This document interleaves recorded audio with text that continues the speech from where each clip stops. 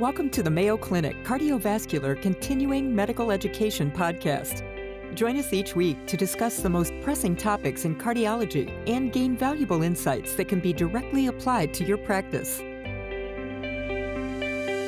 Hello, everyone, and again, a very warm welcome to another in our series of interview with the experts. My name is Malcolm Bell. I'm the Vice Chair for our Department of Cardiovascular Diseases here in Rochester. And joining me today is Dr. Chris DeSimone, who's Associate Professor of Medicine and a consultant in our Heart Rhythm Services Division. So, Chris, thank you for being with us today. My pleasure. Thank you for inviting me. Yeah, so we're here to talk about the rate versus rhythm control in 2023 in atrial fibrillation.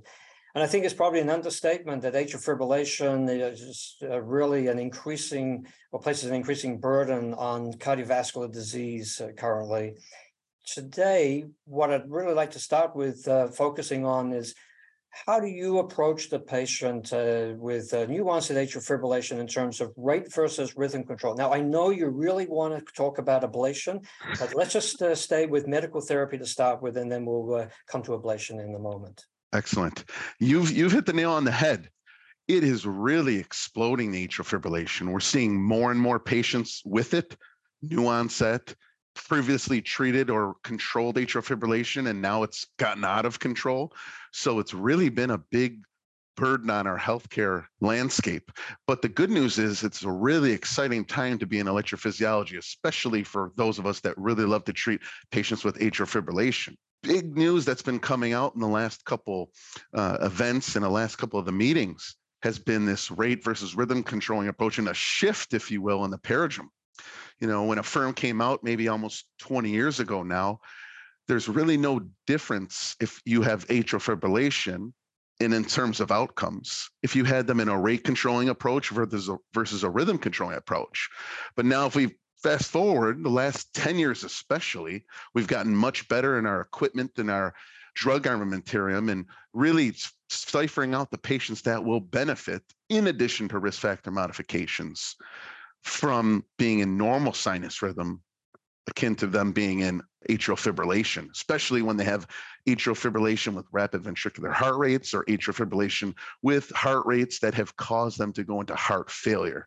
So there's an explosion in the field on this and how to manage patients, and really the paradigm shifted.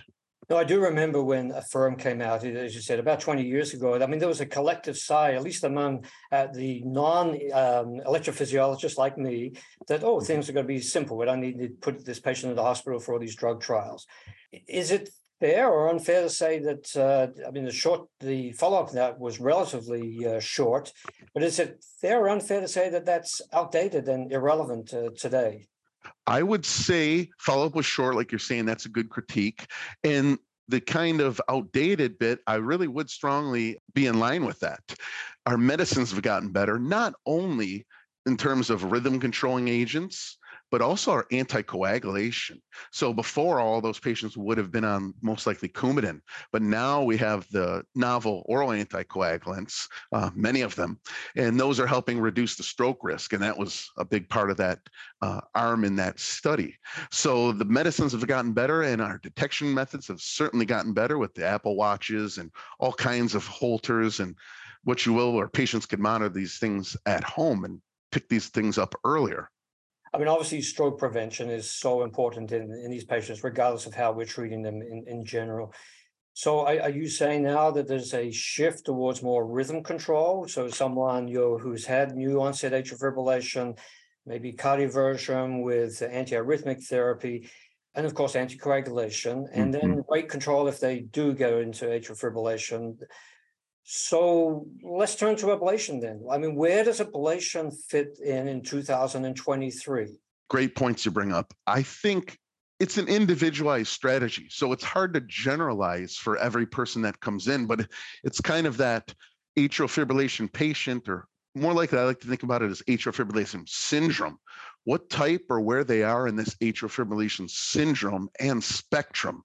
So when they're coming in to see you with atrial fibrillation, Have they been in atrial fibrillation for a couple of years and just have been asymptomatic? Has atrial fibrillation been picked up when they were at a colonoscopy? Or did they come in the emergency department or to the CCU and heart failure because they had atrial fibrillation, which caused them to go into a tachycardia-induced cardiomyopathy? So it's not a one-size-fits-all approach, but in terms of who we feel is best for ablation, or I would actually even step back further and say who's most appropriate for a rate controlling approach versus a rhythm controlling approach. Rhythm controlling approach being a rhythm being an antiarrhythmic agent, such as the class 1 agents, flecainide or propafenone, or the class 3s, such as sotal or ticasin, sometimes even with amiodarone for short periods of time, versus and or as an adjunct to catheter ablation. Now, I think everyone deserves a chance at normal sinus rhythm because it's really tough to tease out to these patients, are they really symptomatic or have they just become used to their atrial fibrillation? And that's not only therapeutic to CardioVert, but that's also diagnostic. If I try to diagnose someone and get them out of atrial fibrillation with a cardioversion, if it's relatively simple, then that atrial fibrillation's probably not been long-standing or it hasn't progressed.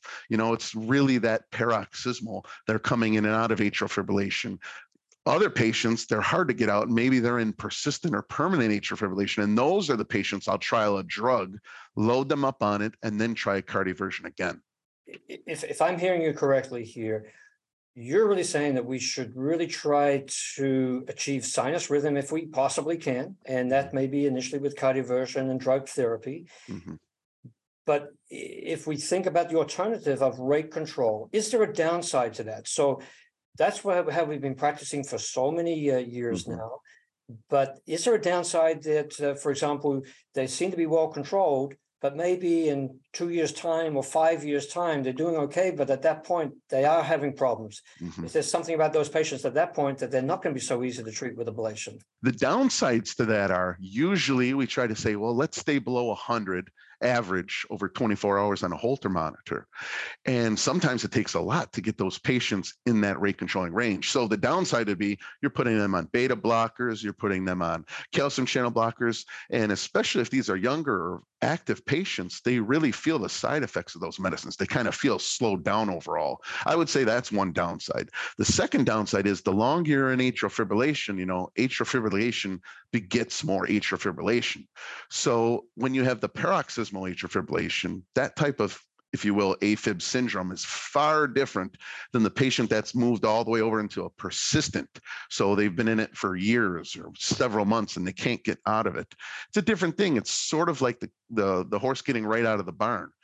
Early on, when you're trying to treat atrial fibrillation, and we call it paroxysmal, it's more of a trigger-based approach. All of the atrial fibrillation triggers is what we go after, and these are coming from the pulmonary vein musculature themselves.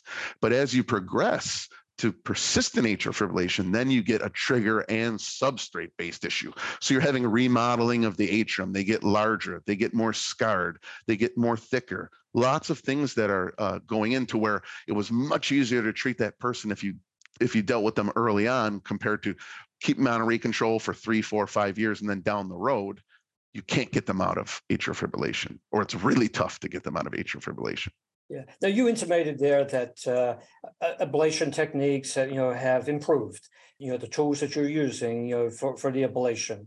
Could you just very quickly just tell us, what is an optimal atrial fibrillation ablation procedure? Yes. And also, what is the success and what are the risks?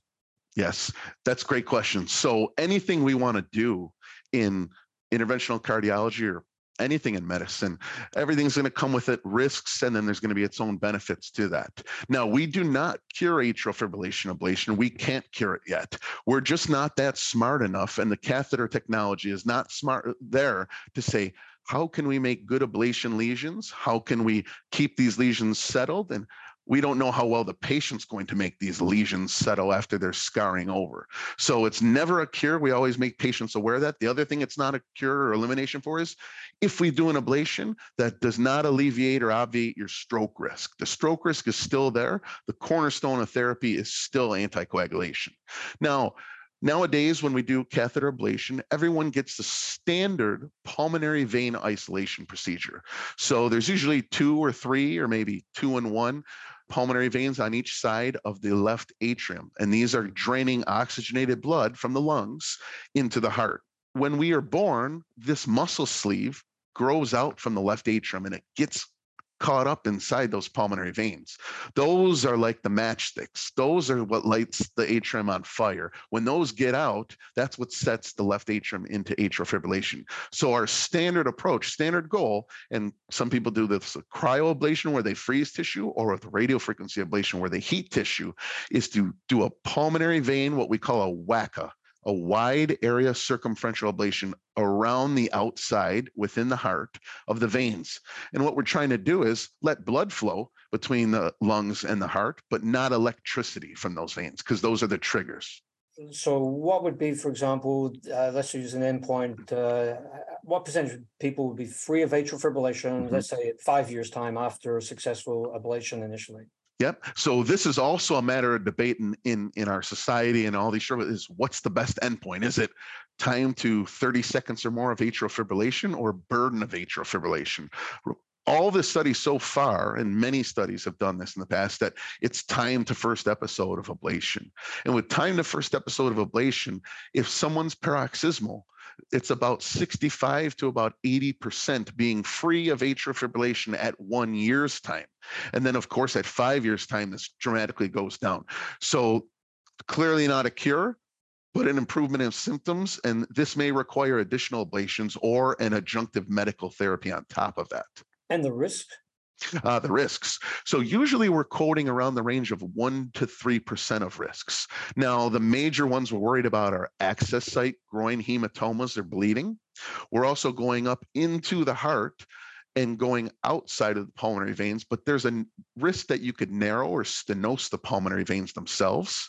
I would say there's a small risk, and this is a lethal risk, of something called an atrioesophageal fistula. So the esophagus is right behind the atrium where we're burning. We got to keep a very close eye and minimize our time and heating of that area, because there could be a communication which can be life-threatening. I would say other risks, very small, would be damage of coronary arteries near that area, conduction system tissue requiring a pacemaker, or sometimes damage to the valves. But these are much lower risks. I would quote overall 1 to 3% risk of this. And obviously there's going to be a discussion about, the benefits, trade-off or risk, and versus the medical therapy, and particularly those who you may be just focused on, on rate control.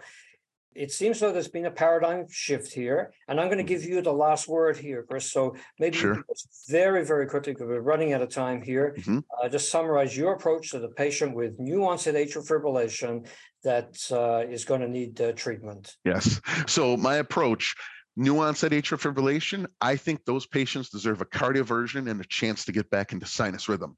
If they feel better, then I would offer them, and I let the patient dictate, do they want to try an antiarrhythmic drug, or do they want to try a catheter ablation?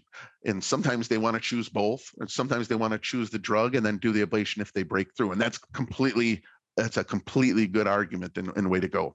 Second thing, if someone's in heart failure, so if the atrial fibrillation is causing what we think is a tachycardia-induced cardiomyopathy, then I strongly urge that patient to maintain a rhythm controlling approach. Usually we'll put that patient on amiodarone for a couple months, let the heart shrink down and heal, and then perform a catheter ablation approach. It's really the tipping point would be if the patient has heart failure or not. If the patient has no symptoms and the patient does not feel better after that cardioversion, I do not pursue rhythm control right off the bat. It's really more so of, am I getting the bang for my buck, improving the patient's symptoms, or am I improving their quality of life and overall mortality benefit if I could get them out of heart failure? And of course, at the background of anticoagulation, and you already 100% safer now that we've got better agents. Well, I think there's a tremendous number of people going to take a lot from this discussion here, Chris. Thank you so much for joining us today. It's my pleasure. Thank you so much. Thank you for joining us today. Feel free to share your thoughts and suggestions about the podcast by emailing cvselfstudy@mayo.edu. Be sure to subscribe to the Mayo Clinic Cardiovascular CME podcast on your favorite platform, and tune in each week to explore today's most pressing cardiology topics with your colleagues at Mayo Clinic.